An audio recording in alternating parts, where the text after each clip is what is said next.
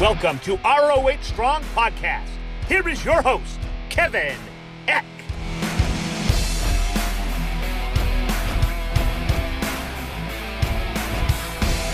What's up, Honor Nation? Welcome to episode 63 of the ROH Strong Podcast, the official podcast of Ring of Honor Wrestling. Now, my guest today made his debut in the Pure title tournament last year, and he made an immediate impact by knocking off two-time former Ring of Honor World Television Champion Silas Young. He's been one of the hottest performers in ROH as of late, and he will challenge Jonathan Gresham for the Pure Championship on ROH TV this coming weekend. He is the Savage Weight, Fred Yehi. Fred, welcome to the show.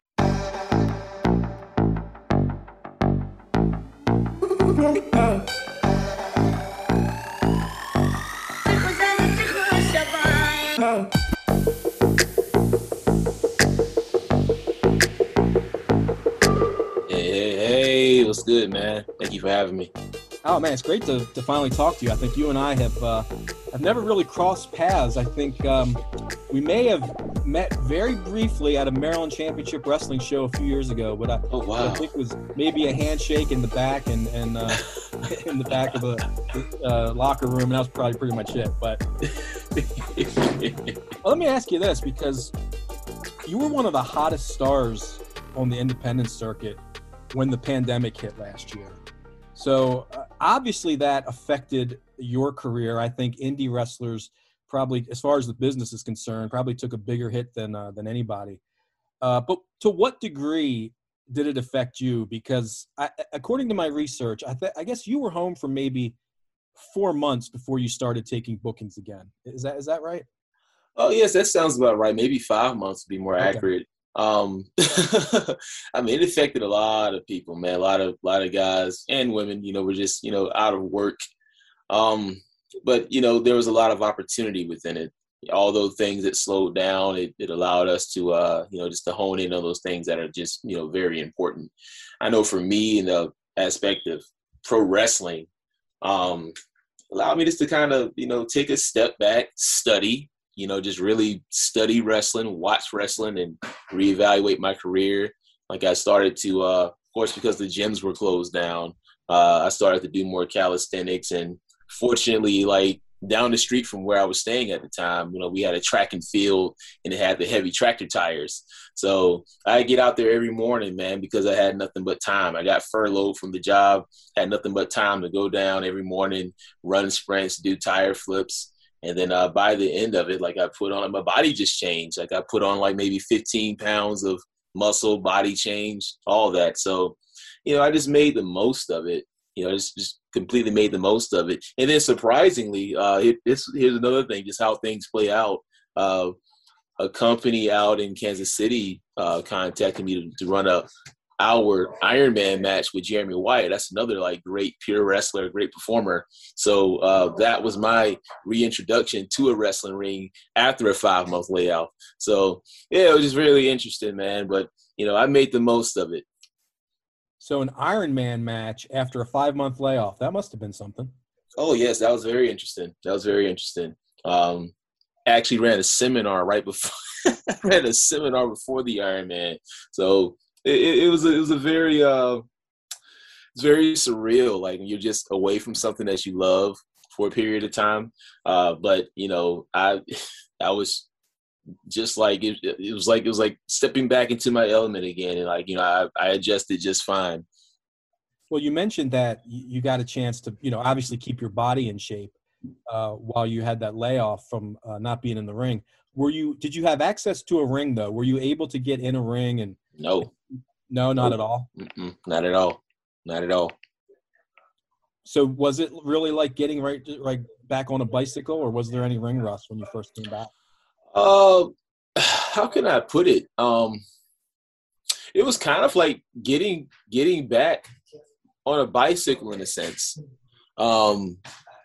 It was a weird thing because, for about 5 months, all I could do was think about wrestling. I couldn't actually do it. So like, it's just a whole nother thing. It was like I was away from wrestling, but I wasn't. because I thought about wrestling, being up, when you're up early like that, when you wake yourself up at 3:00, 3:30 to work out at 4, like there's nothing going on outside. There's nothing going on. You don't hear traffic like that. Like you just have all this time to think. So during that time, all I did was think wrestling. So it was kind of a surreal feeling, actually being in a wrestling ring, especially in terms of an Iron Man match. So it was different. It was pretty different. I know one thing. Some of the other wrestlers that I've talked to about the layoff, as they said, it was, in a way, it was a blessing in disguise because it gave them a chance to heal up their bodies. Yes. Is that something that you found was helpful also? I didn't really see it that way. It wasn't really about me healing my body. Fortunately, I've been able to, get away with, any kind of like serious injuries or any nagging injuries. So for me, it was just a way to just reevaluate my career and just think about, just what I wanted to do and, refocus on those goals. So it wasn't really a matter of like resting my body. If anything, when this pandemic, when this shutdown happened, man, I worked out even harder, even with having fewer resources. So yeah, that was my approach. That was my mind on it. You were scheduled to be in the Pure Title tournament that was supposed to take place last April. How disappointing was that for you when, obviously when the pandemic hit, you're losing all kinds of bookings, but one of them was this Pure Title tournament, which I'm sure you were looking forward to. How disappointing was that? Oh man, just like in terms of like a lot of the other wrestlers, like it was very disappointing. I remember I had a big weekend lined up as well down in Tampa, and then being announced for that Pure tournament, I saw names like Yuji Nagata and Doug Williams. Like I was so excited. So I, that really, that was very disappointing, but that made me all the more determined to put in that extra work, even though, everything was shut down. Now I understand that ROH still took care of the people, everyone who was booked, right? For that it was Pure Excellence was the name we gave it. That they took care of everybody who was booked. Is that correct?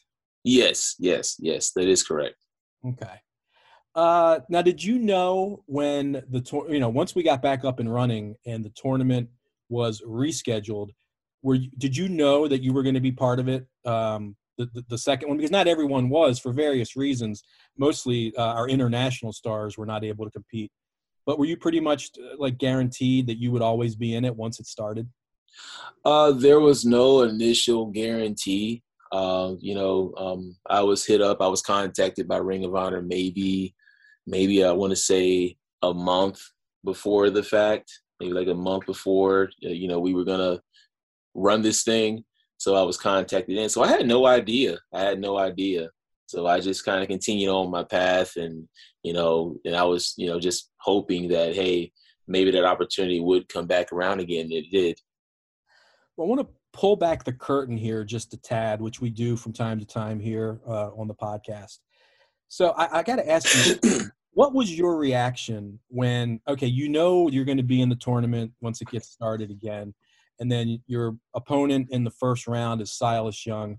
What's your reaction when you find out that you are advancing past Silas Young into the next round? Were you surprised by that, since he's a contracted performer and you obviously are not? I had a lot of gratitude for that. It's the fact that Ring of Honor was giving me, an opportunity to showcase more of what I can do and to show that they had that confidence in me to go on to the second round. So, when you get those kind of opportunities, there's a sense of gratitude that a performer should feel.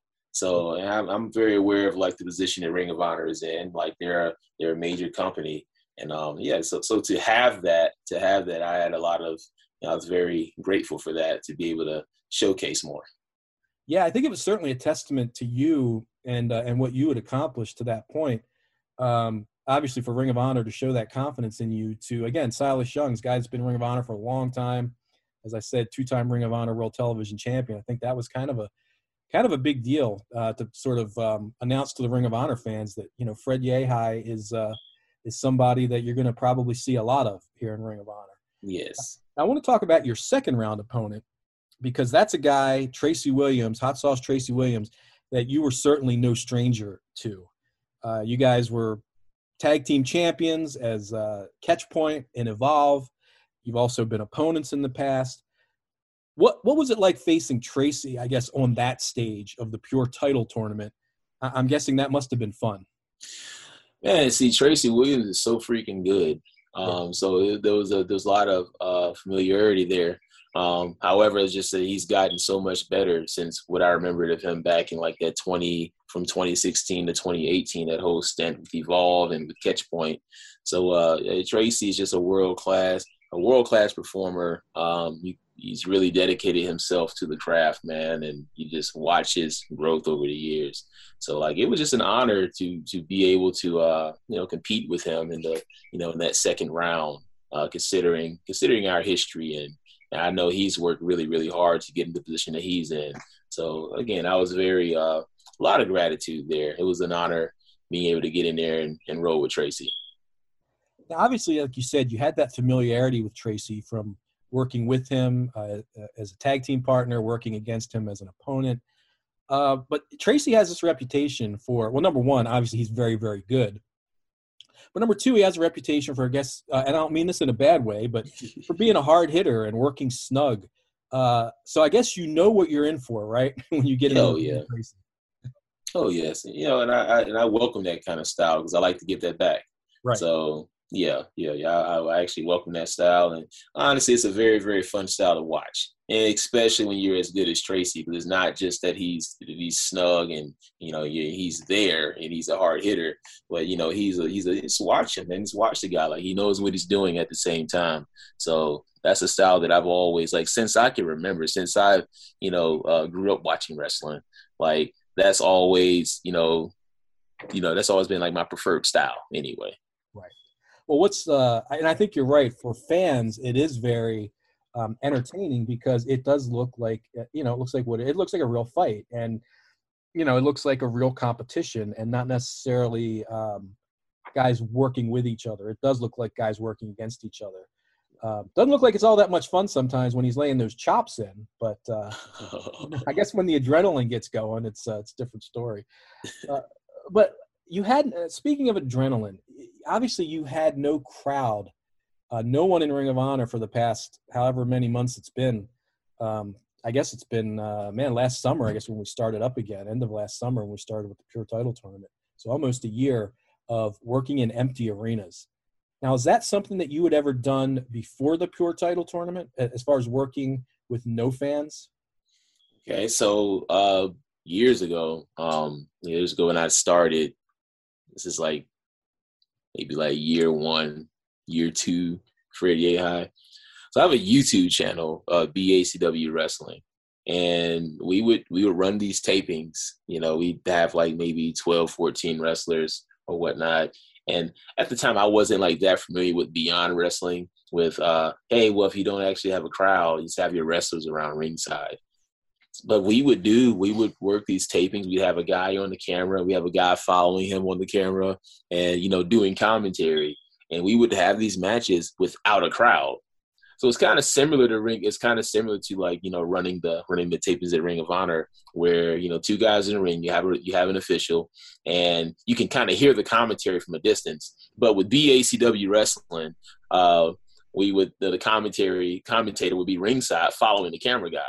So wrestling without a crowd, like, that wasn't really anything new because I had done that for a few years with BACW Wrestling. So and actually, I don't really see too much wrong with it. Of course, like, having a crowd there is great. It's a lot of fun because of that interaction, and you hear that reaction from the crowd. But like, without a crowd, it just brings about a different element of wrestling where it's not about. It's really it. Yes, you're putting on a show, you're putting on a performance, but you can focus more so on what you're doing. It's just there's a different element.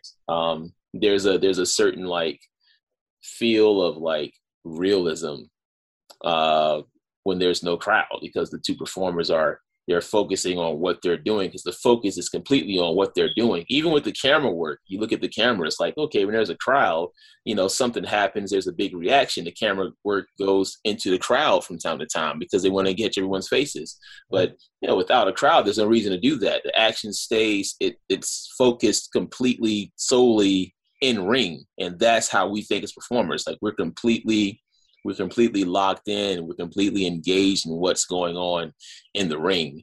So I believe that has its place, and I believe that it's added to my game actually. Now that we're starting to have more crowds, because like now I can take that element of like just that refreshing course that of no crowd. I can kind of implement that into my work when there's actually a crowd. So now it's like, man, like this dude is really, really locked in. Yeah, from time to time I can acknowledge the crowd and whatnot. I didn't get that reaction, but now it's like, man, he's like so locked in. Let's watch this guy. So it has its place, man. A little long-winded. Yeah, for sure. I mean, I think you made a great point about the realism, and I think the empty arena actually played right into just what we were trying to get across with the pure wrestling style. Right. Not that it can't work in front of a crowd. I'm sure it'll be great. We got fans coming back in July and August. Mm-hmm. But I think for what it was, which was this stripped down, pure, man-on-man competition, like the fact that there was no crowd and there was no background noise. And I'm so glad, and nothing against any other promotion, because everyone was just trying to feel their way about, this was uncharted territory. What do we do? How do we present wrestling? But I think it worked so much better the way we did it, rather than if we had pumped in fake crowd noise, which, you even saw in the NFL and other sports, or, cardboard cutout fans or whatever it was. I think all that just came to me as like kind of hokey. That's just my personal opinion. And I think it would have been so out of place with how we were presenting the Pure tournament. I don't know if what you think about that or. Oh yeah, definitely. Like one thing that stood out was the cardboard cutout fans. I think that looks so silly. Yeah. But I definitely agree with you. I definitely agree. Well, since we are talking about fans coming back and all that, though, this is the weird thing for you. Like you've been in Ring of Honor, you've had a bunch of matches now. You've never wrestled in front of a Ring of Honor crowd, and as I'm sure you know, the ROH fans they're rabid, and like it's a great atmosphere when you have an ROH live event. So I mean, how forward are you looking? How much are you looking forward to that? To the day when you hear your music hit and you come out and there are actually Ring of Honor fans there who I'm sure are going to be very happy to see you. I'm really looking forward to that. I mean, I look forward to wrestling in front of any crowd. With this Ring of Honor crowd, man, this Ring of Honor crowd, like, just over the years watching, even before Fred Yehi was a thing, on this wrestling scene in general. Like, I had my Ring of Honor DVDs and I would watch this. I watched these main events with like Bryan Danielson and Morishima and all these other guys. So, man, I really look forward to that, man. That's going to be a complete honor. And again, I feel the utmost gratitude, for being able to be on that kind of platform and wrestle in front of these rabid Ring of Honor fans, man. That's going to be awesome. That's going to be awesome. No question about it, man. I think we're all looking forward to that day. July 11th, Best in the World pay-per-view. The first time we'll have fans back in nearly a year and a half. And then the news came out recently that we're going to Philadelphia, the historic 2300 Arena, for 2 nights of Glory by Honor in August 20th, 21st. So, man, I think we're all just counting down the days. Performers, fans, people that work in the office, all of us. Just, man, can't wait to get back into that atmosphere. So, yeah. All right, well, we're going to take our first break. We're just getting started here. Plenty more to talk about with the Savage Weight, Fred Yehi. Sunday, July 11th, Ring of Honor Wrestling presents Best in the World live on pay-per-view. See ROH athletes such as the Briscoe Brothers, Bandito, The Foundation, La Facción Ingobernable, Violence Unlimited, and many more. World-class competitors will show why they are the absolute best. Championships will be defended, and legacies will be defined. Find out why honor has always been real. Sunday, July 11th. It's Best in the World live on pay-per-view. All right, we are back on the ROH Strong podcast talking to the Savage Weight, Fred Yehi. We mentioned during the first segment that you've got a huge match coming up for the Ring of Honor Pure Championship. You'll be challenging Jonathan Gresham. Now, I know Gresh is a guy that, we mentioned that, Tracy Williams is a guy you know very well. You know Gresh pretty well also. You guys have wrestled a bunch of times. I did some research. It looks like 2014 was actually the first time you guys got in the ring together. So what are your thoughts on just Gresh in general and this Pure match coming up? Again, it's coming up July 3rd, the weekend of July 3rd on Ring of Honor television. And, of course, it'll also be uploaded to ROHWrestling.com the Monday after that, July 5th. I'm gonna say this about John Gresham. This is like very real. In my 9.5, 10 years in wrestling, there's one wrestler who's made a very strong impression on me. Probably the strongest impression on me is definitely John Gresham. I watched John Gresham when I was like in high school. And I think Gresham was still at the A4 school. I'm not sure, just how much he had branched out at that point. But I remember the first time I saw John Gresham, he wasn't wrestling as John Gresham. He was doing a tag match against AR Fox and Uhaa Nation, who was Apollo Crews, I believe, with WWE. Yes, yeah. He's Apollo Crews. And this is my first time watching him. And when I tell you I was completely blown away, especially around that time, because you didn't really see many guys, if any, that were working that kind of style, like that technical, convincing style. But he was so smooth. He was so smooth and believable, and just the precision. And I had never seen anything like that, especially not live, during that time. And I ran into him again in 2014. No, it was maybe like late 2013. Okay. We did a Beyond Wrestling taping at the A4 school in Atlanta, and I had the pleasure to watch him and then work him as well in a tag match. And again, he made such a strong impression on me, way back then. So the fact that we've been able to compete against each other and even like train with each other, man, I've been very, again, I use that gratitude word. Like, I'm just very grateful for that.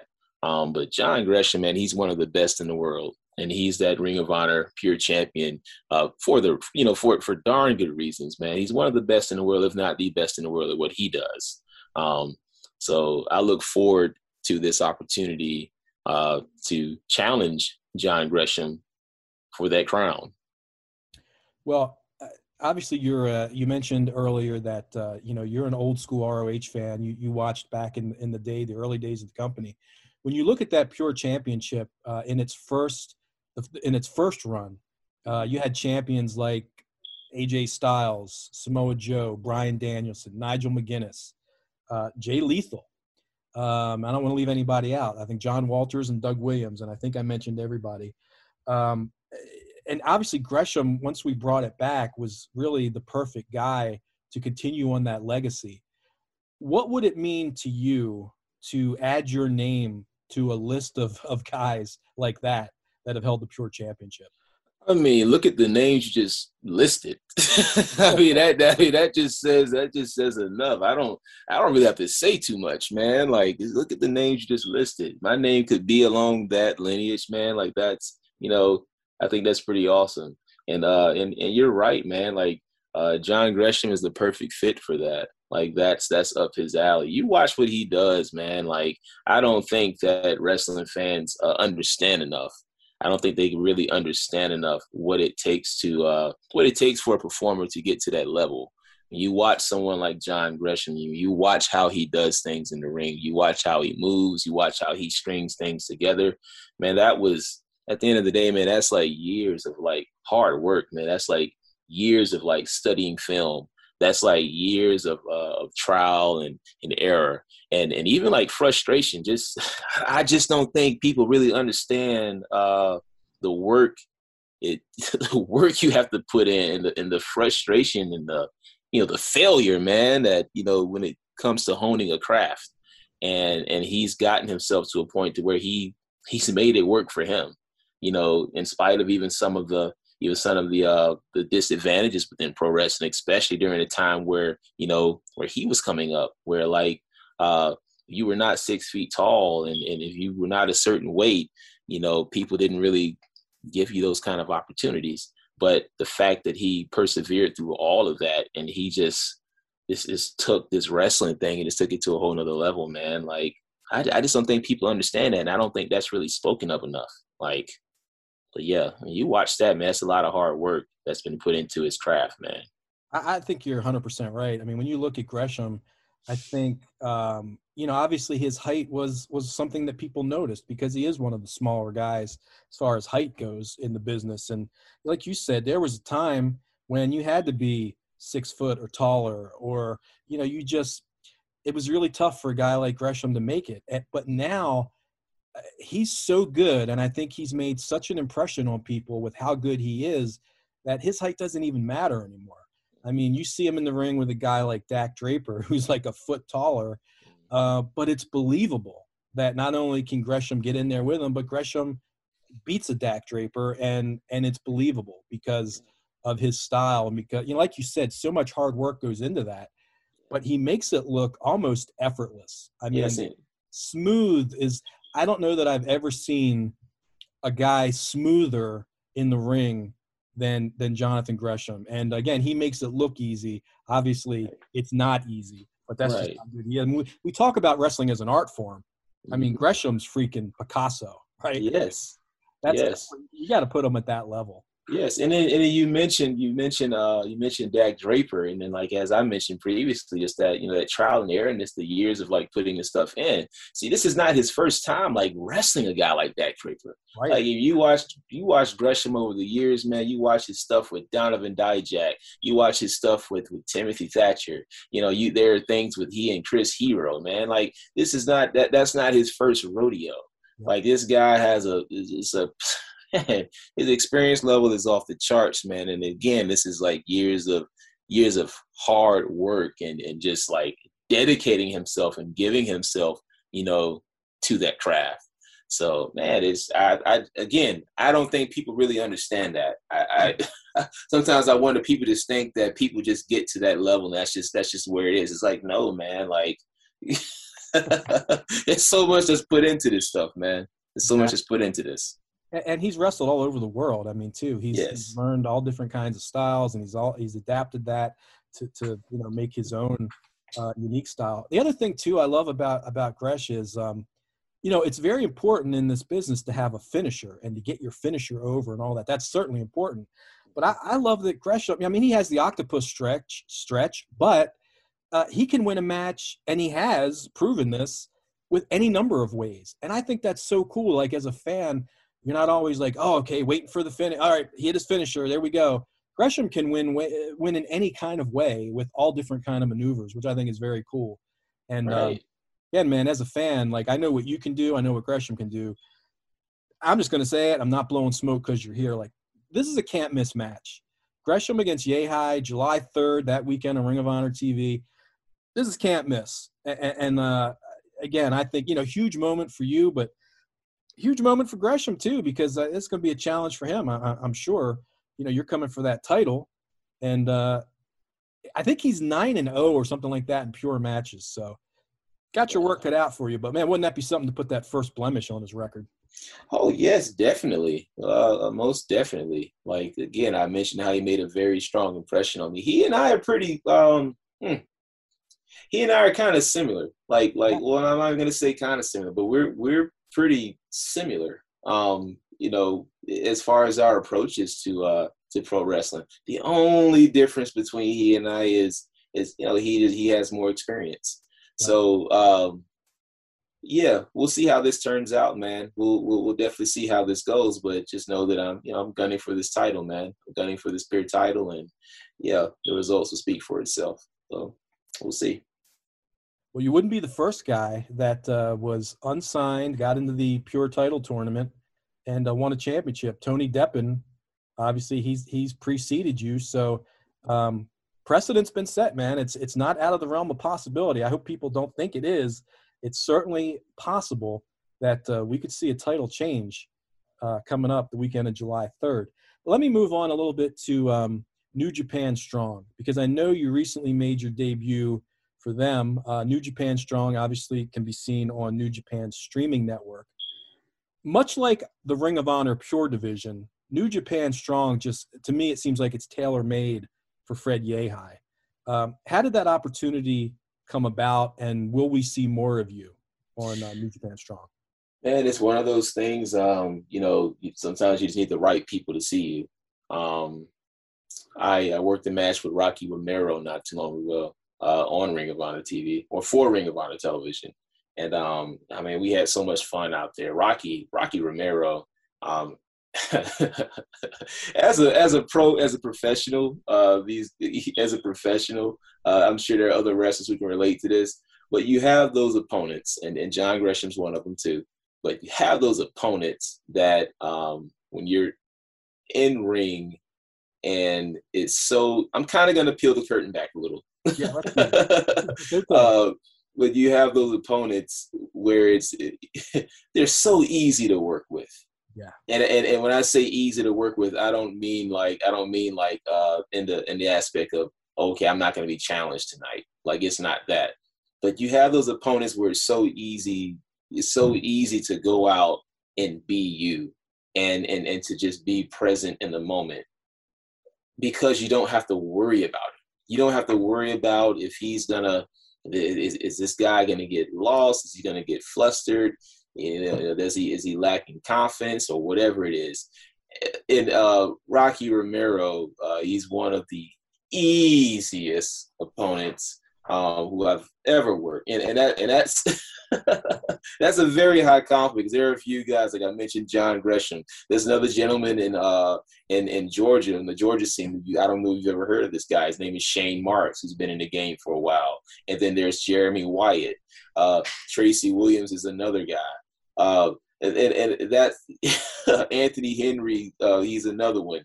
But these guys are just so easy to work and to wrestle. And it was just so easy. But we had so much fun. We had so much fun in that match. And then Rocky Romero, he's a guy who I really admire. Like, he's a guy who I honestly would like to pattern my career after, because it seems like he's been in he's been in a game for a long time, but it looks like he just never ages. Like, he's consistent.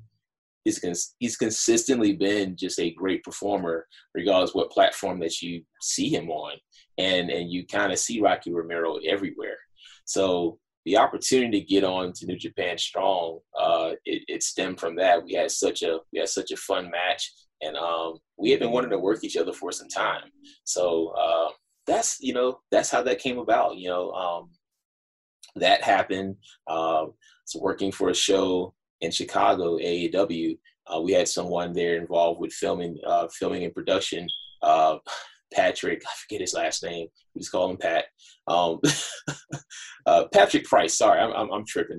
Patrick Price. So he was working there, within the production, and I worked with him before in North Carolina, and I did a match with ACH that went to a 20-minute draw. So working with Rocky and working along with Pat, who was in the production in Chicago, that kind of those two worlds kind of met, and then next thing you know, that gave birth to Fred Yehi over in New Japan Strong. So I'm very grateful, man. Well, yeah, and I couldn't agree with you more about Rocky. Rocky is truly a pro's pro. Yes. And, yeah, man, great guy. He's been around a long time, but he can still go. And I think Rocky really understands sort of his position in this business at this point. I mean, again, Rocky still can go, but he understands that he's been around a while, and Rocky can afford to do the honors and put some other people over and give some other people that shine.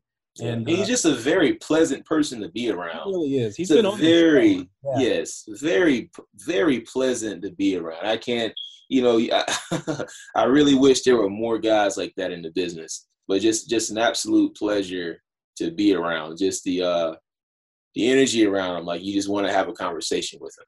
Absolutely. You just want to have a conversation with him. And he's just a very, and I get the feel that there are a lot of other wrestlers who feel the same way. Like, he's a pleasure to be around. Yeah, he really is. I mean, we had him on the show a while back, and we had a special appearance by Chico El Luchador as well on the show. Got to love that guy, right? The legendary Chico. Yes. But you mentioned Rocky wrestling everywhere. You're pretty well traveled yourself, and I know you probably get this question a lot, but I'll ask it anyway. I think one of the things people think of, okay, when they hear Fred Yehi, they're like, yeah, I know that guy. Like, he's really good. He's really talented. And I think the other question is, why is he still a free agent? And that's what I want to ask you. Are you a free agent by choice? And do you want to settle down maybe at one point and say, I want to make my home in a certain place? Because I guess there's pluses and minuses to both, to being contracted one place and having that security and making a name for yourself. But there's also something to be able to go anywhere you want, right? Yeah, that's a very good question. I've been asked that a bit. I guess I can elaborate on that a little bit. The wrestling landscape has changed a lot. And, because of that, like, I don't, the idea of being like signed like exclusively to a company and just kind of being locked in on that company, that's just not really appealing. That's just not really that appealing to me, honestly. If it were about money right now, then, that'd be a whole different story, but it's not really about money. So that's not something I'm interested in.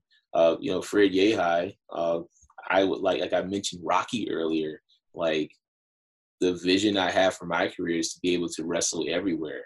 And if I could get like a few non-exclusive deals with different companies and have that freedom to just wrestle everywhere, then, that would be phenomenal. The truth is like, we don't have a whole lot of time in this business like that. And we don't really know what can happen like a couple of years from now. We don't really know. So, just like I tell, the people around me when we have these kind of conversations, man, like, when my time is up, like, not just in the wrestling business, but like, I'm talking about just life in general. When my time is up, I want to make sure that I'm dying on empty. Like, that's the way I see it.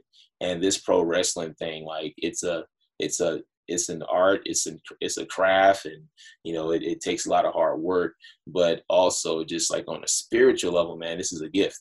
And I want to share this gift with as many people, and I want to, take it as many places as I can. So it's the idea of like an exclusive contract. I'm not saying that I would just rule it out like forever and ever, amen. But, for the time being, I just don't really feel that it's, that's in a deck of cards for now. Perhaps at a certain point, it will be okay to say, you know what, I'm going to take my talents here and I'll lock down here. But it's just that right now, that's just not really the case. And my heart is set on, just wrestling all over the place and just having that freedom to create as well. So yeah, man, like, so I hope that answers your question. It did. And, I got to say, this is what you kind of just pointed out in your answer. There haven't always been times like this where somebody can do that. Right. It's always about getting scooped up by a company, sign a contract, and man, you don't go anywhere else. Like, you're not allowed to go anywhere else. Right. And there's nothing wrong with that. There's nothing wrong with that for the guys who've done it. Yeah, for the guys who've done it, like, it's fine. If that's what they want to do, it's cool. And it works out for a lot of guys, right. But then you're kind of rolling the dice with that when you decide to sign on with the company and you have like got all this other talent and they're still trying to figure out what they want to do. So you can kind of get lost in the shuffle. And if you're like me, and you're wanting to make these kind of moves and like, as I mentioned before, like, I really want to share my gift, share it as many places as I can. If you feel that way, then maybe that's not really ideal. Right. So. Right. And like you said, like, the landscape at this point is perfect for a guy. It affords you the opportunity right now to do that, to be that free agent, to take your talents wherever you want to take them. And it's great. Like that's the current landscape, because Yes. like you know, we've seen in the past, like sometimes the grass isn't always greener. Guys think, and girls, you know, think something's going to happen if they sign with a certain company. Sometimes it does. Sometimes it works out great. Other times not. And they feel pigeonholed or frustrated or held down, whatever those things are. But yeah, for a guy like you right now who can kind of go where you want to go and sort of be your own boss, like that's a really cool thing. Right. And it comes with the sacrifice too, because like, you know, when you get those opportunities and you turn them down, you know, you're kind of, you, and I'll speak for myself, like turning down certain opportunities, it's led to, okay, well, if I didn't take this and I didn't have a whole lot going on at the time, it's like, well, dang, I'm kind of back at square one and I'm still, you know, scrambling, trying to get something going. But it's a risk that I was willing to take. It sucks, but, you know, but in my heart, I know it's right, even though I'm kind of suffering through it. So, yeah, man, it's it's a little insight, man. So, yeah. Well, I guess that's kind of the thing, is ultimately you just kind of have to go with your gut.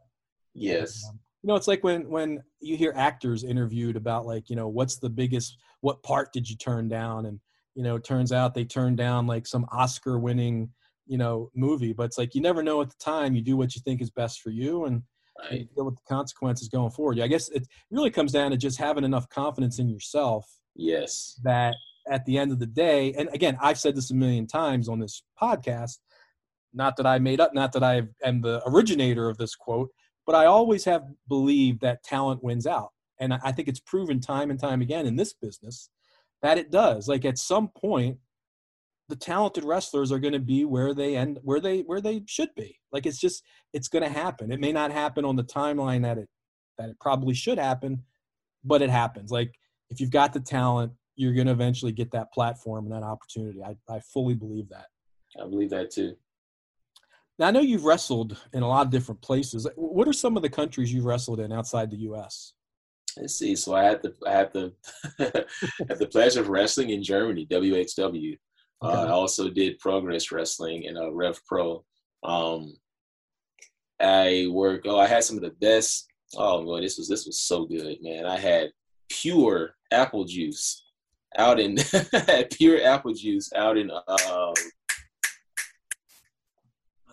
gosh, I'm having a brain fart. Oh my goodness. And I don't want to say the wrong name. I think this was this Denmark? Was this Denmark? Body Slam Pro. I believe that was Denmark. And where is OTT? OTT is Jesus. That's in Ireland. So right. Yes. Where did I have that apple juice, man? That might have been Denmark. Oh, I had pure apple juice, man. It was great. Like it just woke me up after the show. Like I was really tired. Like we were all down at the bar. And I'm looking at the menu and I'm like, okay, let me get some apple juice. And I have it. I'm looking at it, and there's like no added ingredients, Kev. There's no added ingredients. It's nothing like what we would have here in the U.S., where it says concentrated this and this. Yeah. It was pure apple juice, and it was so freaking good, man. So I think because of that experience alone, I say Denmark takes the cake, man. Wow. So pure wrestler and pure apple juice. Yes. It was great, man. I wanted to ask you a couple quick questions before we go to our next break about the character. Everybody in wrestling has to have a persona. You have one, the Savage Weight. Where'd you come up with that name? Savage Weight? As I mentioned earlier, we were talking about Tracy Williams, man. Like you know, that style has always resonated with me. Like I've always been drawn to that kind of style. I'm pretty athletic. Like I have an athletic background. There are certain things that I can do in ring, but let truth be told, like I kind of like to get more to the point. So the style, like the emotion that I kind of wanted to emulate and just give a feel of was just more like, ooh, like man, he's vicious. Like he doesn't have to do a whole lot to like. Man, he doesn't really have to like. It's almost like he can do the most without doing the most.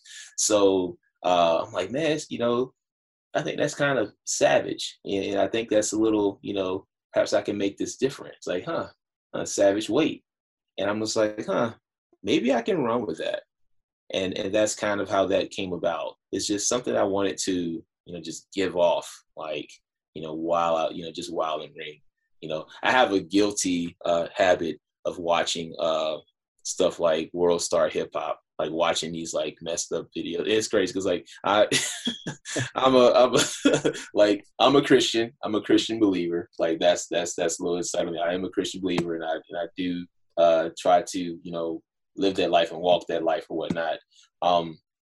But I do have a guilty habit of like I'll watch some messed up stuff sometimes. I'm like, ooh, and I just think about my reaction, and I'm like, what if I can like make people react that way with what I do in ring? What if?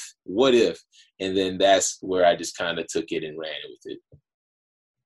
Well, yeah, it's interesting you brought that up. I didn't know about your religious background or anything like that, but you know, I had Caprice Coleman on the show a while back, and Caprice and I we've had a lot of conversations, I guess, you know, just personally about this. Everybody knows Caprice is ordained minister and all that. And I asked him, you know, is it tough being a Christian in the pro wrestling business? So I'll just ask you that same question. I mean, I guess it's a different world now than it was back in the day when guys were on the road constantly and things like that. But are there ever any challenges, do you think, at this point? I mean, it's not really something that I've heard you talk about. It's not part of your persona as maybe it was with, you know, Caprice is kind of taking that preacher role a lot of times in his wrestling personas. I wouldn't say that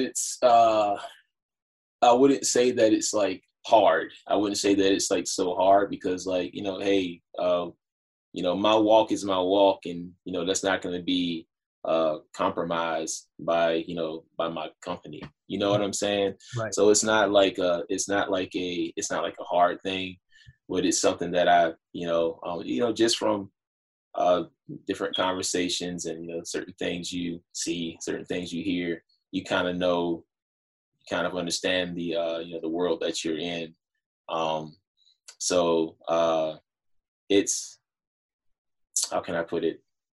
I just had a brain fart, but, but, you know, you're aware that, hey, that, this is kind of what it is. In short, I guess I'll say like, it's not that it's hard. It's not that it's hard. I just kind of, I know where I am, and if I have those kind of conversations with anyone, we can have them. So it's not something that I just try to like force on people. So hopefully like just by the end of my career, by the end of my life, man, like hopefully like,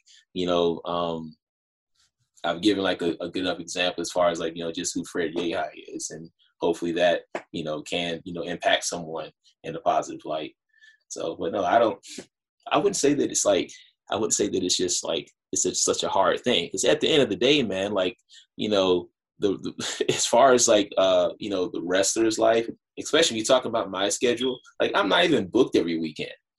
So it's like, so by the time around the wrestlers, it's like very limited. I think the most time I've had around wrestlers was over like, doing the New Japan Strong, right? Because we have to drive, to the show and back to the hotel. But that's really like the most. So like, how is it? It's not really nearly as tough as it would be like, if you were like a Christian, I'm not going to say Christian believer, like, back in like the 80s when you had no choice but to drive 6 to 8 hours with this group. You know what I'm saying? Like, okay, now that may be a challenge, but now it's like, it's not really that much because I'm not really, the interactions are a lot more, they're kind of limited. So in a sense, but a lot more temptation on the road back in those days, I guess. Yes, a whole lot more temptations on the road. Like now it's so much, you get your hotel and, and you sleep, and, we have earphones now. So right. Like, half the freaking locker room has their earphones in, their freaking earbuds or whatever. So like, everyone's kind of in their own bubble. They're looking in their phone. They don't have the earpiece in, they're on their phones or something. Like, people, it's like people mind their own business without minding their own business. It's, right. Yeah. So. Well, you just sparked another question in my head there when you mentioned bubble. You were literally in the ROH bubble. I've asked a bunch of people what their experience was like, what their take was on it. How was it for you? Were you able to keep yourself occupied, or were you going stir crazy? You know what, Kevin? I regret not starting a business, man. I regret not starting my smoothie business in the bubble. I keep up with basketball. And I don't know if you watched the playoffs last year when they were down, like they were in the bubble in Orlando.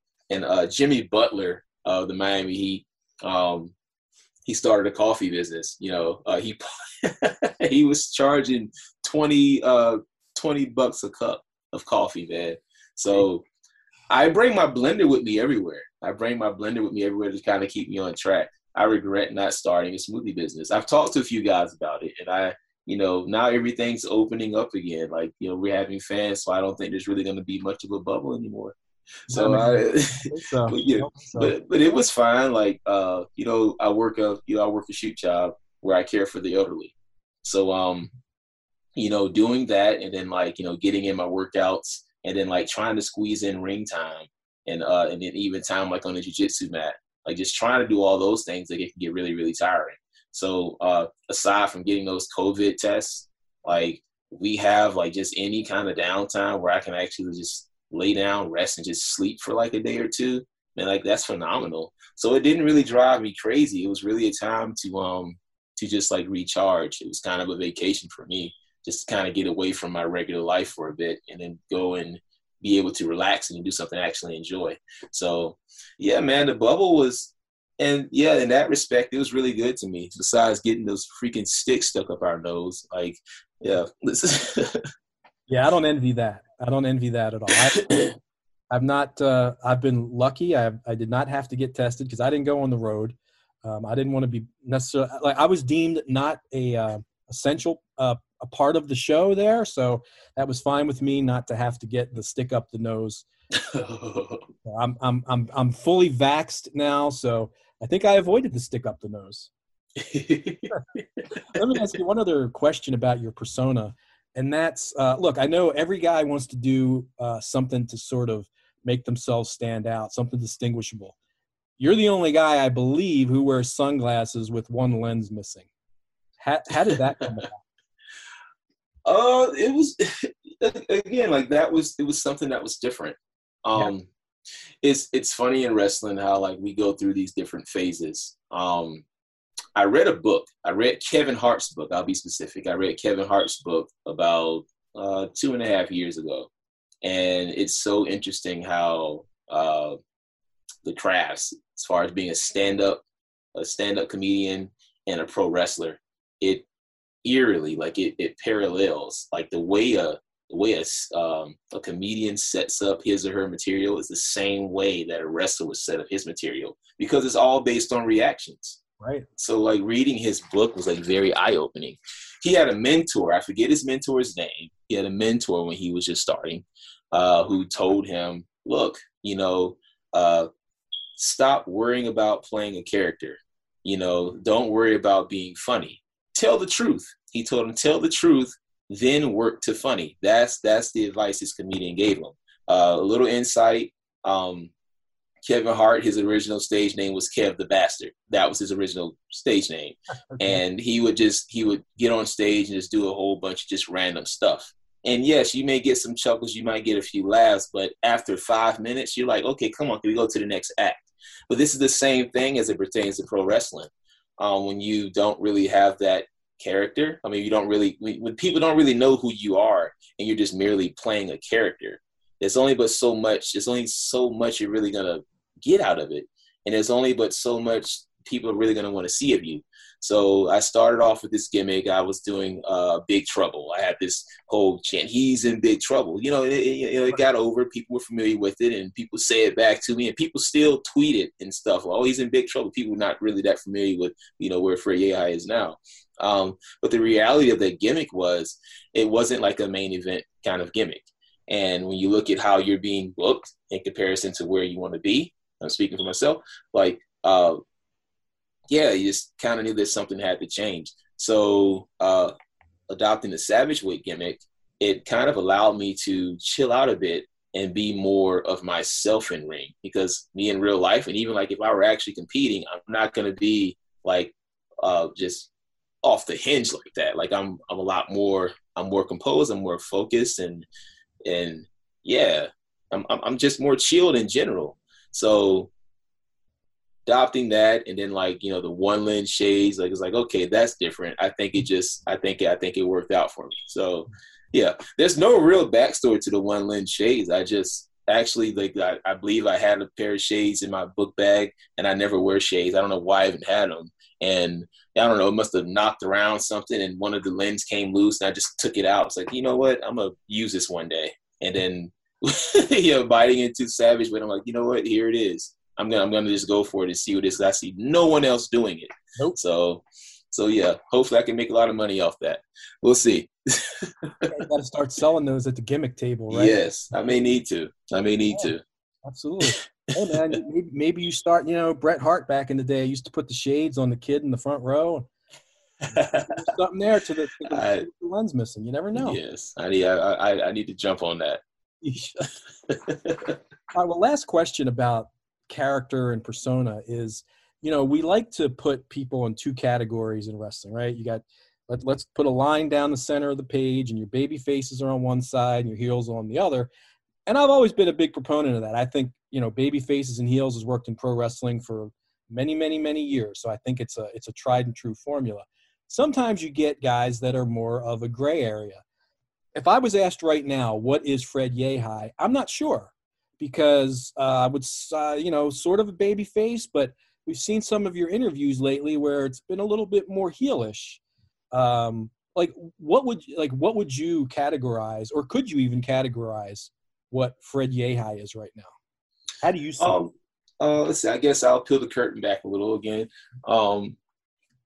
Let's see. This all depends on. Okay, so you have different wrestling promotions who or that they have a sense of direction as far as what they want to do, and they have direction as far as what they like to do with certain talent. And then you have the companies that don't really know what they want to do with certain talent. There's really no story. So you just kind of have to go and just get yourself over.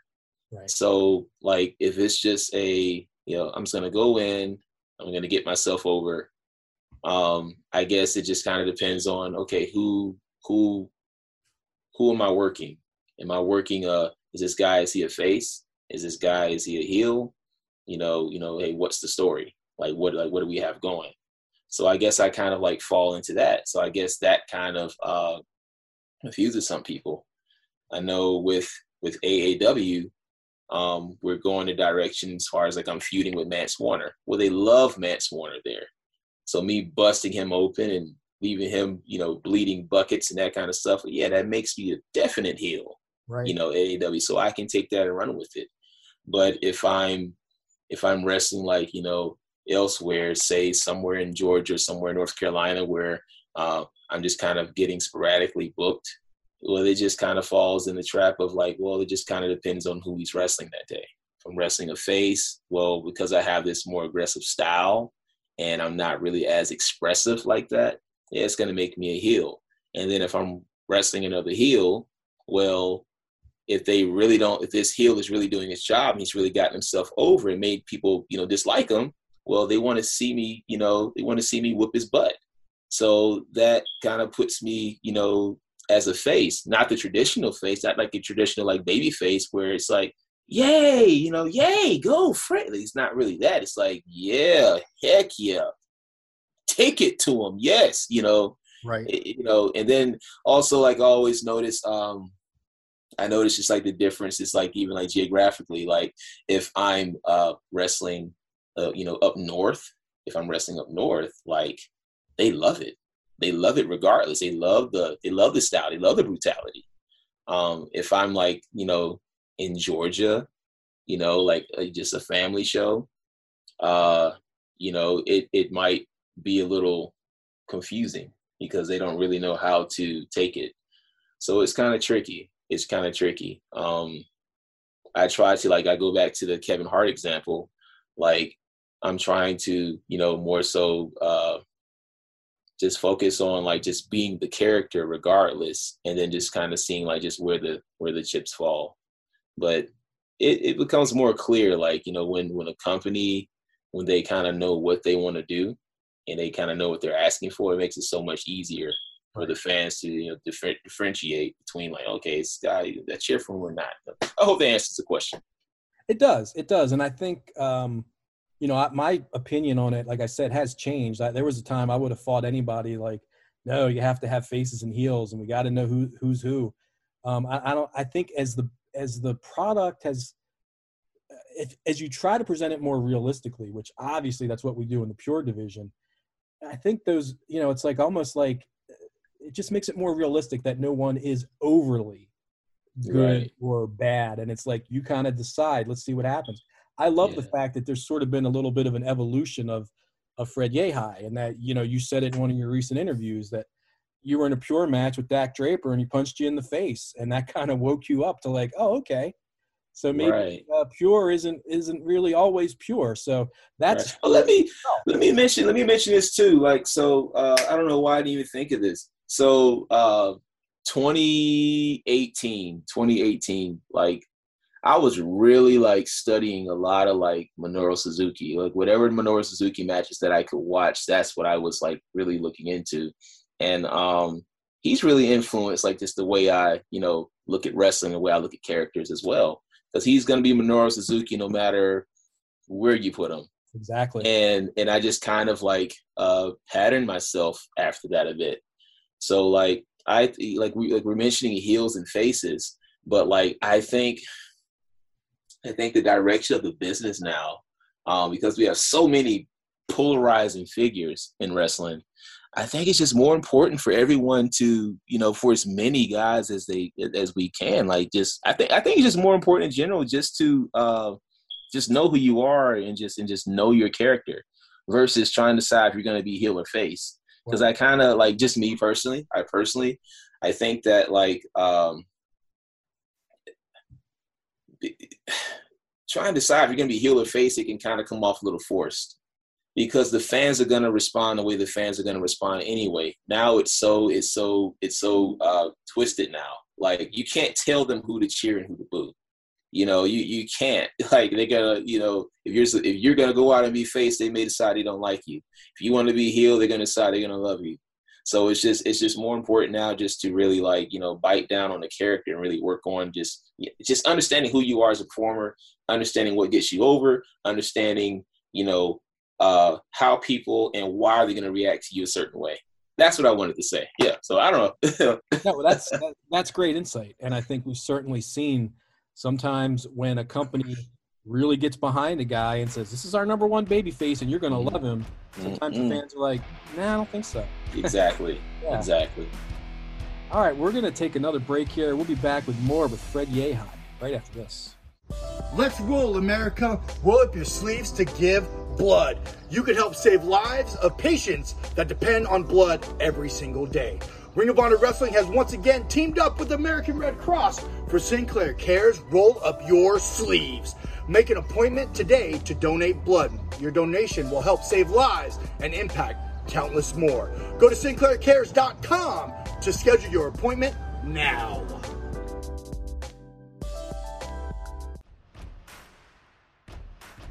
All right, we are back on the ROH Strong podcast with Fred Yehi. You mentioned earlier, Fred, that I guess you've got a background in jiu-jitsu. I know you've got a background in amateur wrestling. Did those things, did they translate into pro wrestling? Did they help at all? Oh, yes, definitely. Most definitely. The amateur wrestling, like, I wrestled through high school. I did wrestle in college for about 3 years. Never did anything significant enough. But just the hard work that goes into being an amateur wrestler and even a Division I athlete, like, that's a lot of hard work, man, like a lot of dedication. You're talking about just being a student athlete in general. So just even now, like, you can give me, a crazy task and say, hey, I need you to cut the front yard, cut the backyard, do this, do that, do this, do that. Like amateur collegiate wrestling, one valuable thing I've taken from that, just from doing it, cutting weight and all that stuff, is breaking things down into manageable pieces.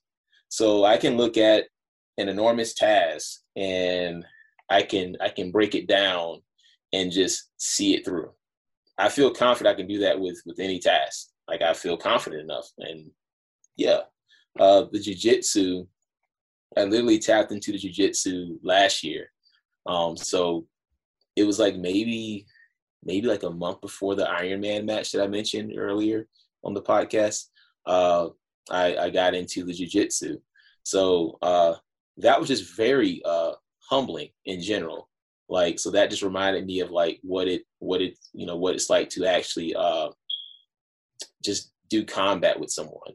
So like transitioning that into, the pro wrestling, like it's really made me more confident and just more comfortable with, hey, just rolling around in general. Like it's just, it's a great workout.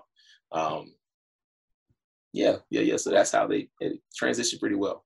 Well, we see quite a few guys now doing pro wrestling and doing MMA, going back and forth. Is that something that you would want to explore more, like actually maybe getting into MMA at some point?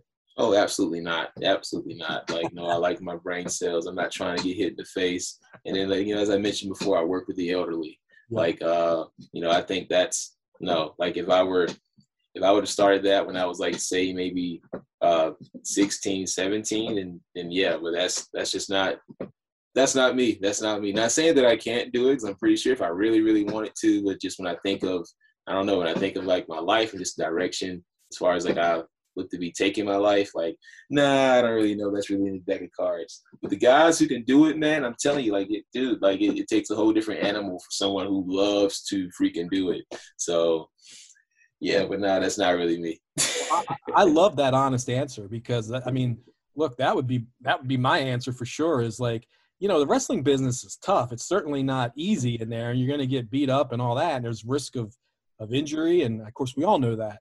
But it's a little bit different when you're in there trying to have a fight that looks real, as opposed to, like you said, legitimately getting punched in the mouth or whatever. And I appreciate that honest answer, because I feel like a lot of guys in the business don't answer that. They're like, oh yeah, I'll do that at some point. No, they won't. Plenty of guys won't. Get into MMA that never do. No, they won't. Because when you look at the reality of that, like there's no guaranteed outcome. Right. You're going in there, like, and if you're not, a lot of people don't understand just how much the training that goes into that. Like you're training to kill someone. Like you're training with the understanding that, okay, I have this fight in 2 months. And after this fight, I don't know if my arm's going to be broken. I don't know if I'm going to be, maimed somehow. Like, come on. Like, I wish more people would think of the reality of that. But like, hell no, I'm not trying to do like any MMA, like training to fight. Like, no, that's not really me. That's not me. I think that time has already passed. Like, again, if I were like 16 jumping into something like that, then yeah, maybe. But no, that's not something that I even have the energy, the time and the energy to even be doing right now. So no. Let me go back to when you were growing up.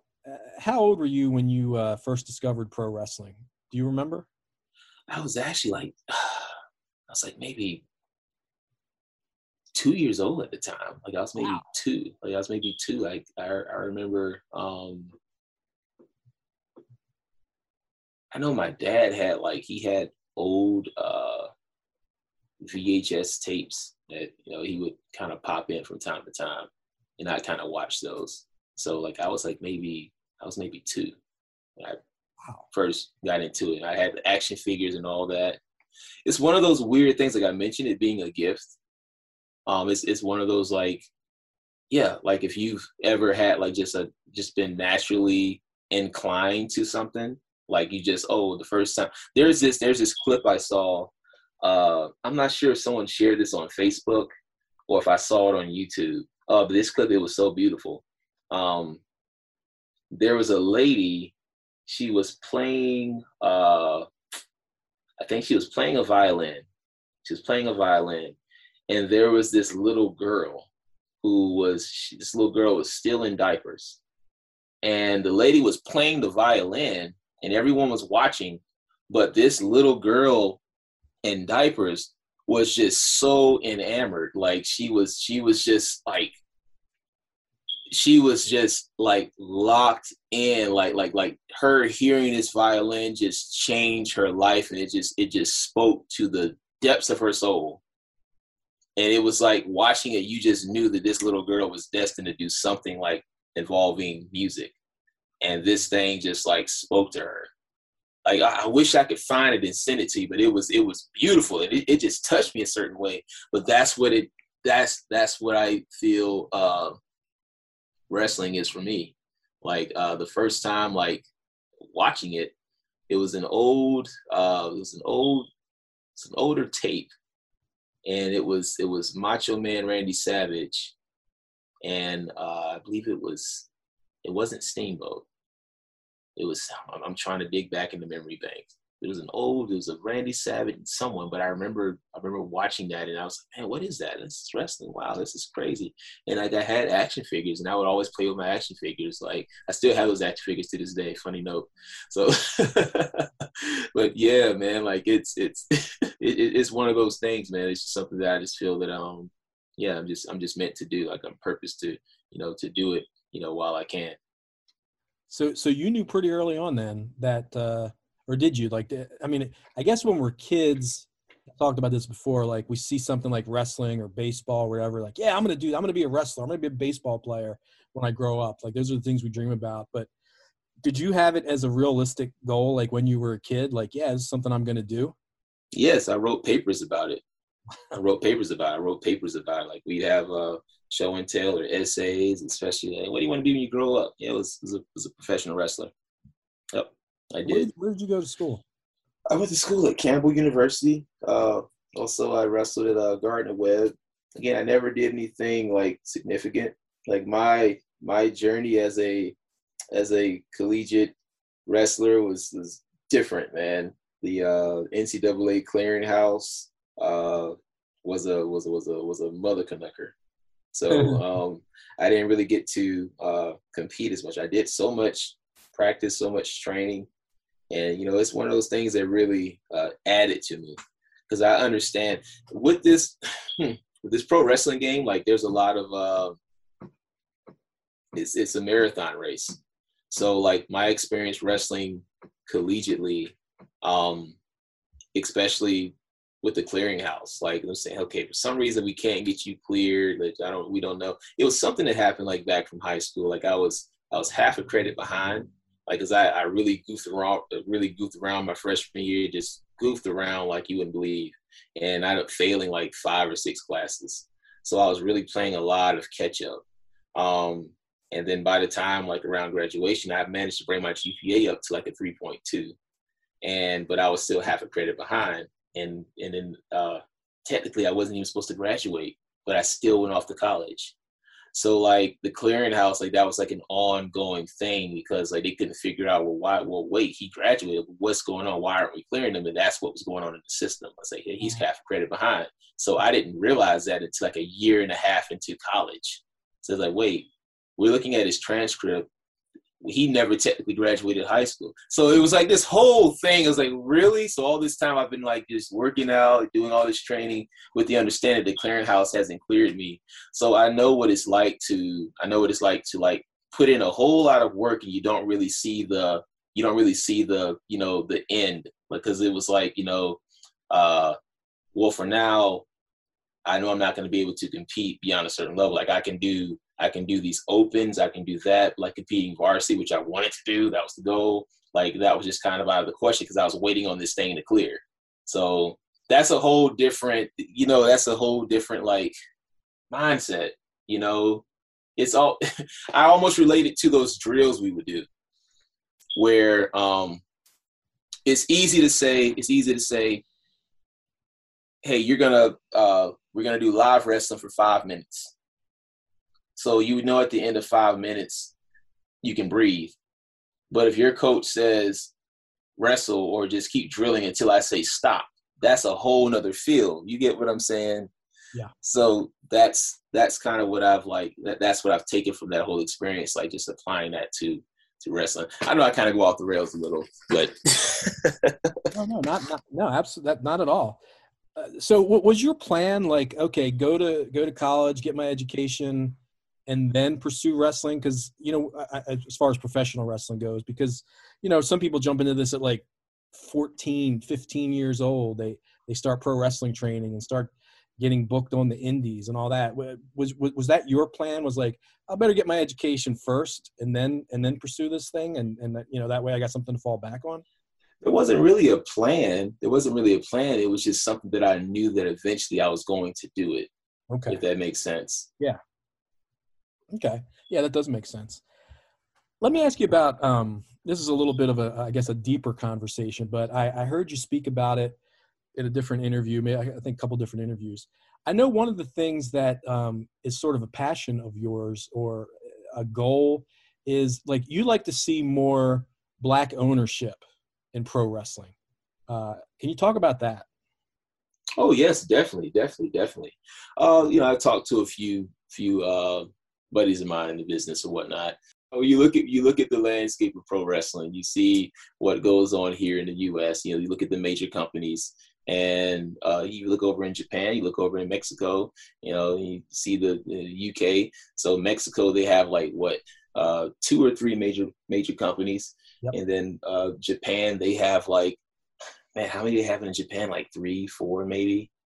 And then, like, you know, here in the U.S., and we know what goes on here in the U.S., but you look at the stars that come over from Mexico and Japan, just the fact that you're coming over from, say, Noah Wrestling or All Japan or New Japan, you come over here to the States, you're instantly like held at a higher standard. There's like a respect that comes along with that, because, you know, hey, Japan, they're making their own. They're creating their own stars. It's the same way with Mexico. You have wrestlers who are coming over from major companies in Mexico over here to the States, and then they're held at a certain standard, and they're treated with a certain kind of respect. And then, of course, like here in the U.S., like our major companies, like a lot of them are pretty much like they're white owned. Well, for Black wrestlers, I feel that that's something that we could definitely benefit from if there was like more Black ownership, to where we can, like, because in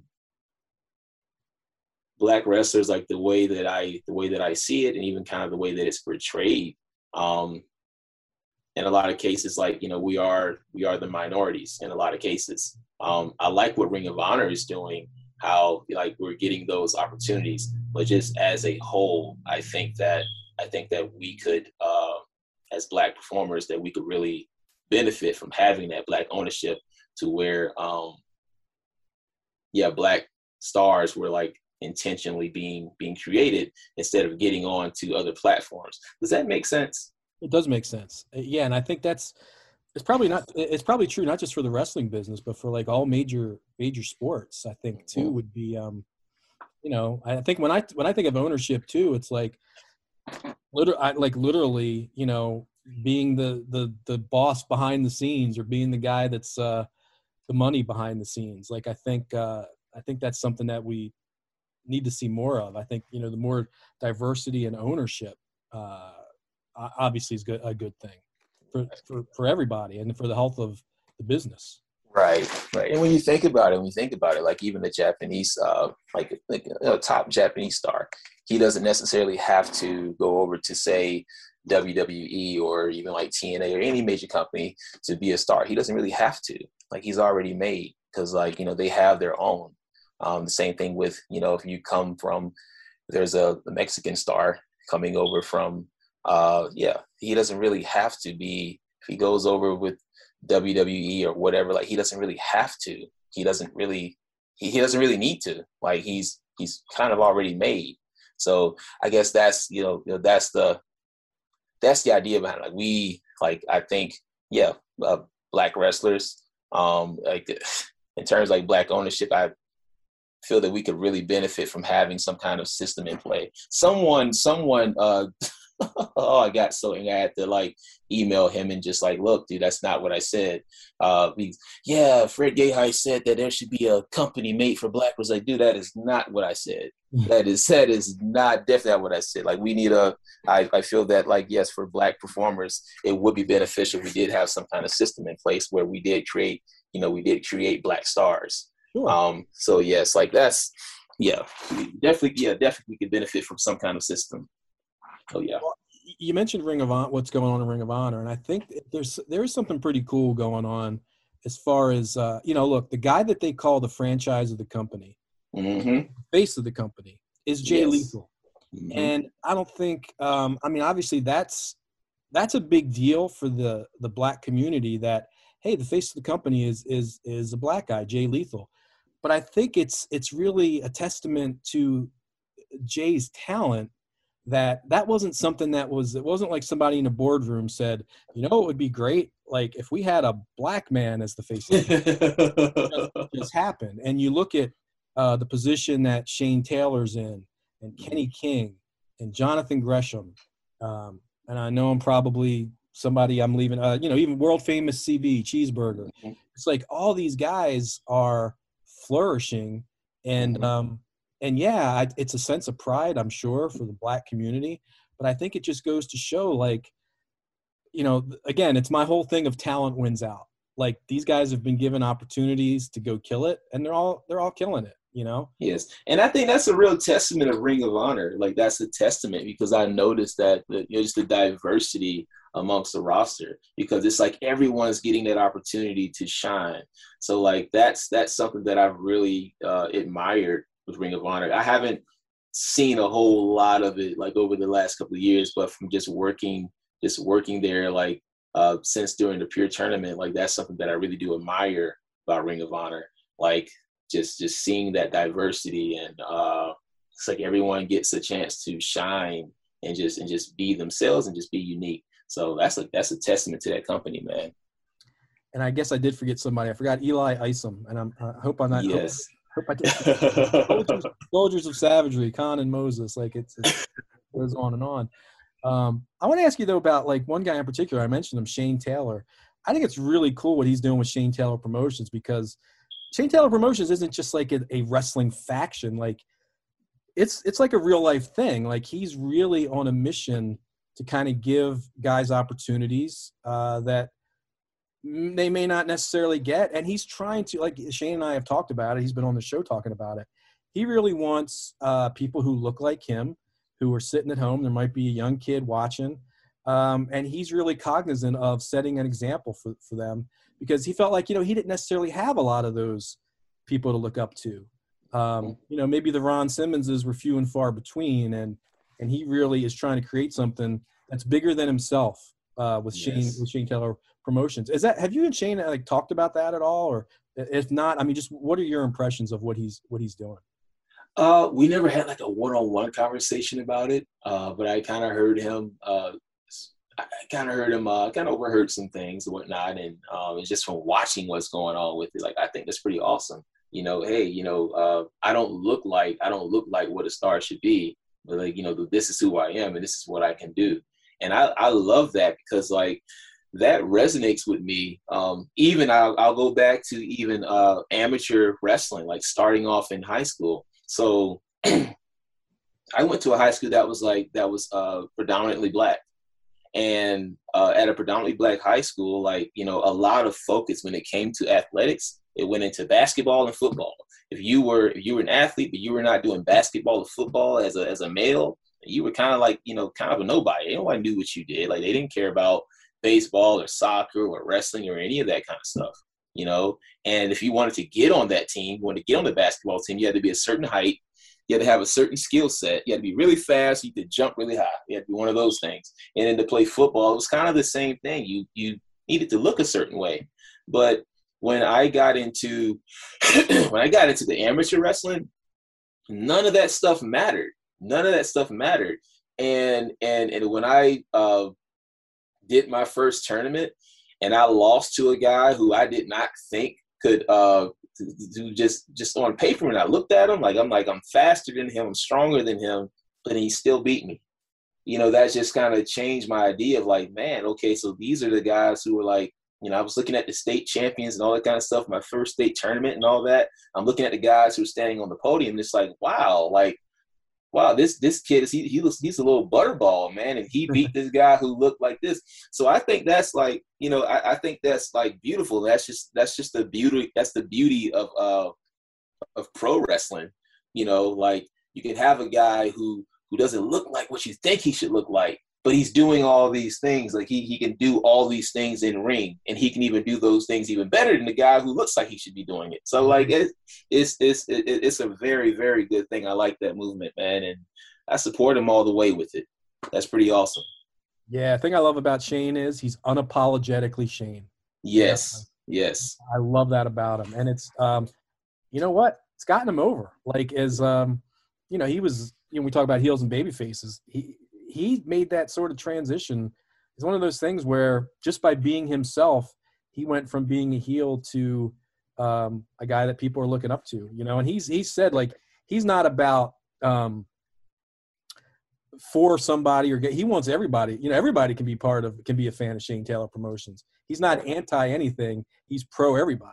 Right. All right, man. Well, we're going to take our final break here, and then when we come back, if you're up for it, we're going to play 10 questions. Are you cool with that, Fred? Oh, let's see. We'll see where it goes. It's just been asked like 25 questions, but now we're going to ask 10 more. All right. We'll be right back. Okay. Want to hear post-match interviews from tonight's competitors? Want to see exclusive brand new matches? Want to learn about breaking news before anyone else? Week by Week is the perfect companion to everything that happens on ROH TV. It premieres every single Tuesday at 1 p.m. Eastern on the official ROH YouTube page. That's youtube.com/Ring of Honor. Stay informed on the best wrestling on the planet. I'll see you there.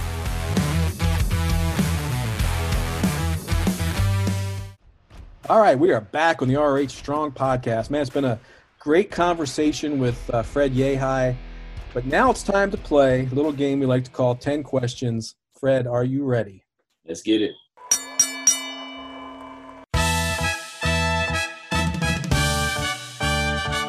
And it is now time for 10 questions with Kevin.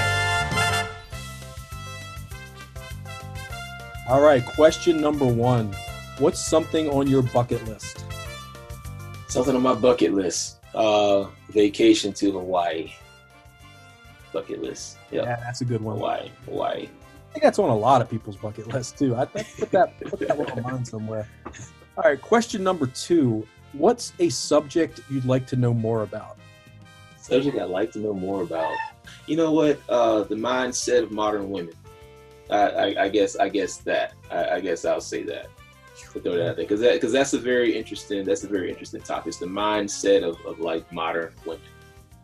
Yeah, we all like to crack that, right? All right, question number 3. This is another deep one here. So, if you could have a conversation with any celebrity or historical figure, living or dead, who would it be? Dave Chappelle. Okay. Dave Chappelle. I love Dave Chappelle. Yeah. Interesting. All right, question number 4. Have you ever had a paranormal experience? If not, do you believe in its existence? Let's see. Oh yeah, I definitely believe it's real. I definitely do believe it's real. If I had a paranormal, I think if I had like a real paranormal experience, I definitely remember it. Okay, I'll speak on this one. Have you ever like gone somewhere and you just got an eerie feeling about it? Oh, sure. Okay. So here's one random thing I'll never forget.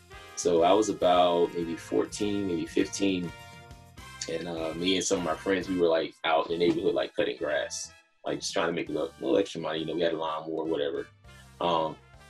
So we were passing this one yard, and the grass was like really high. I was like, this yard needs to be cut. And we knew someone lived there because we heard a dog barking inside, and like there's a car parked in the driveway. So when I was like, hey, let me go check out this house. So I was the only one who went and stepped on the property. When I tell you the moment I stepped on the property, the feeling I had in my gut, like I had this like I started getting goosebumps when I stepped on the property. And then like right before I got to the stairway, a lady inside said, "What do you want?" I'm like, "Oh my goodness." I'm like, ma'am, I just want to cut before I can even get it out. Leave. I'm like, whoa, wait a minute. Like, what? Ma'am, I said you need to leave. I'm like, whoa. And I just left. I just like, whoa, what in the world's wrong with that lady? But like when I tell you the moment I stepped on the property, the feeling I had, and I just got goosebumps. Like, I don't know what was going on to this day. I'll never forget that. Like, I remember that, man. Like, your spidey senses were tingling. I guess so. Like, I don't know if that's like paranormal, but like, yeah, it was, that was something. So maybe that's close enough. Yeah, I think so. You got a bad vibe about the place, and then your feelings were correct. So I think there's something to that. What was yours? You know what? I have not.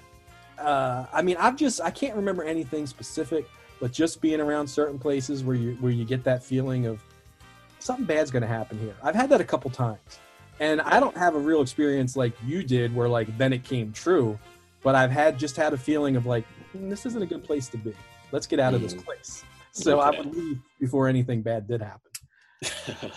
All right, so question number 5. Do you have any hidden talents? Any hidden talents? Something you're good at that maybe the wrestling fans don't know about. Hidden talents. Let's see. Not that I can think of off the top of my head. Not that I can think of. Okay. It sounds like I'm not that talented, man. All your talents are out there for us to see. They're not hidden. So okay. So you can't sing. You can't.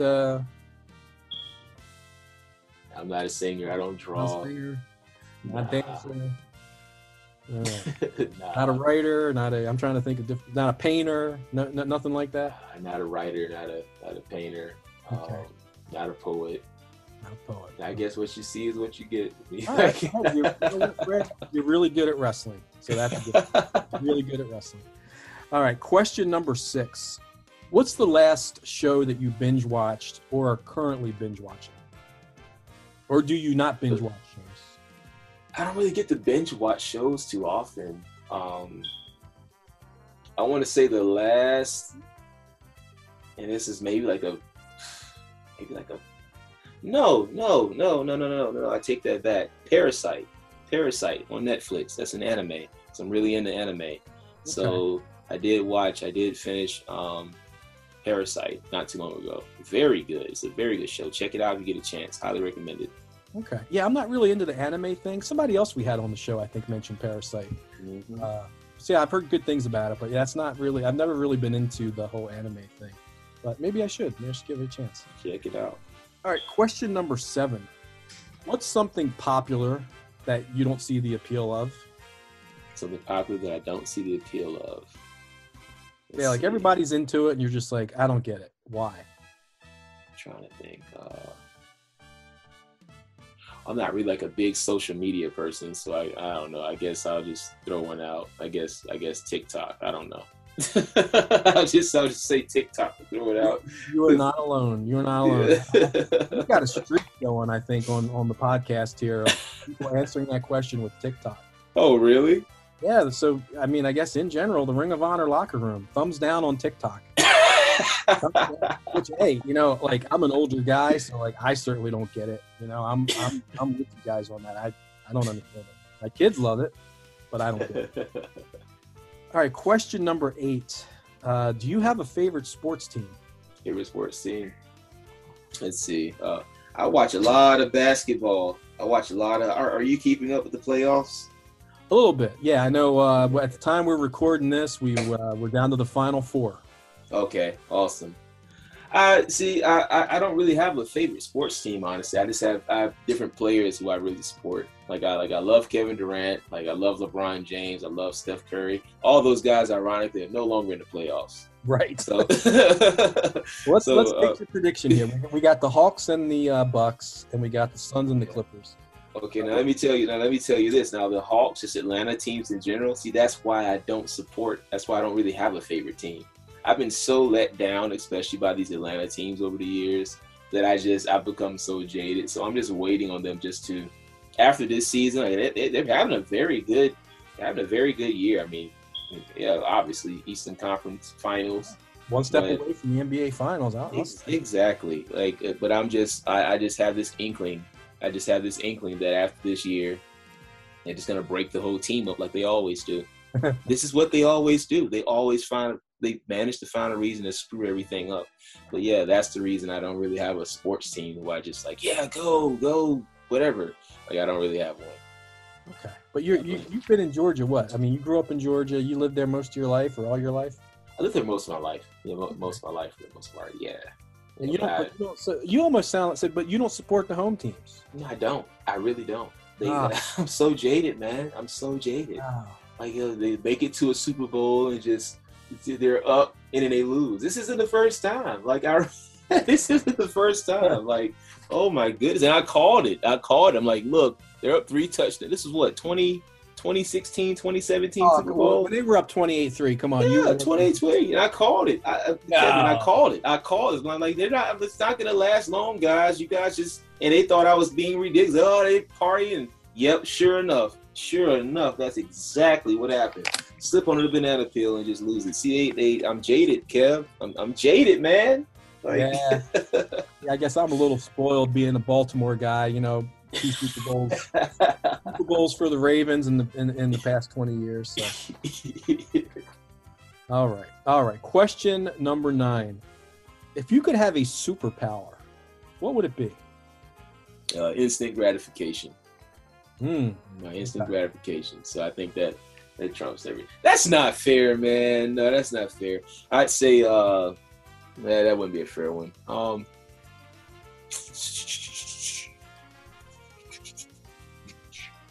I'd say the ability to control time.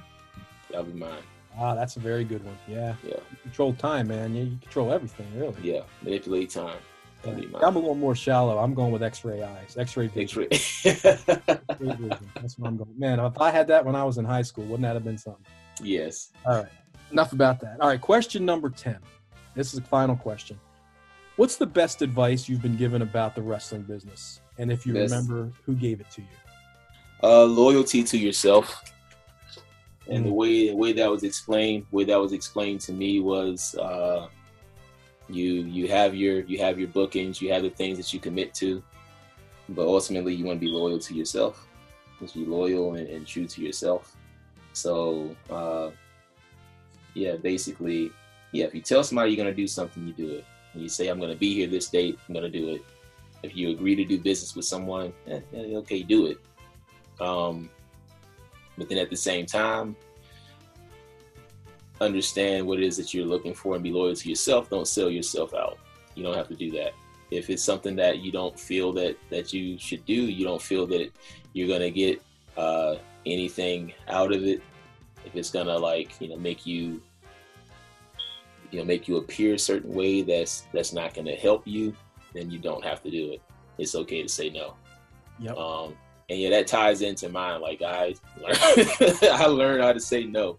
I learned how to say no. I forget who.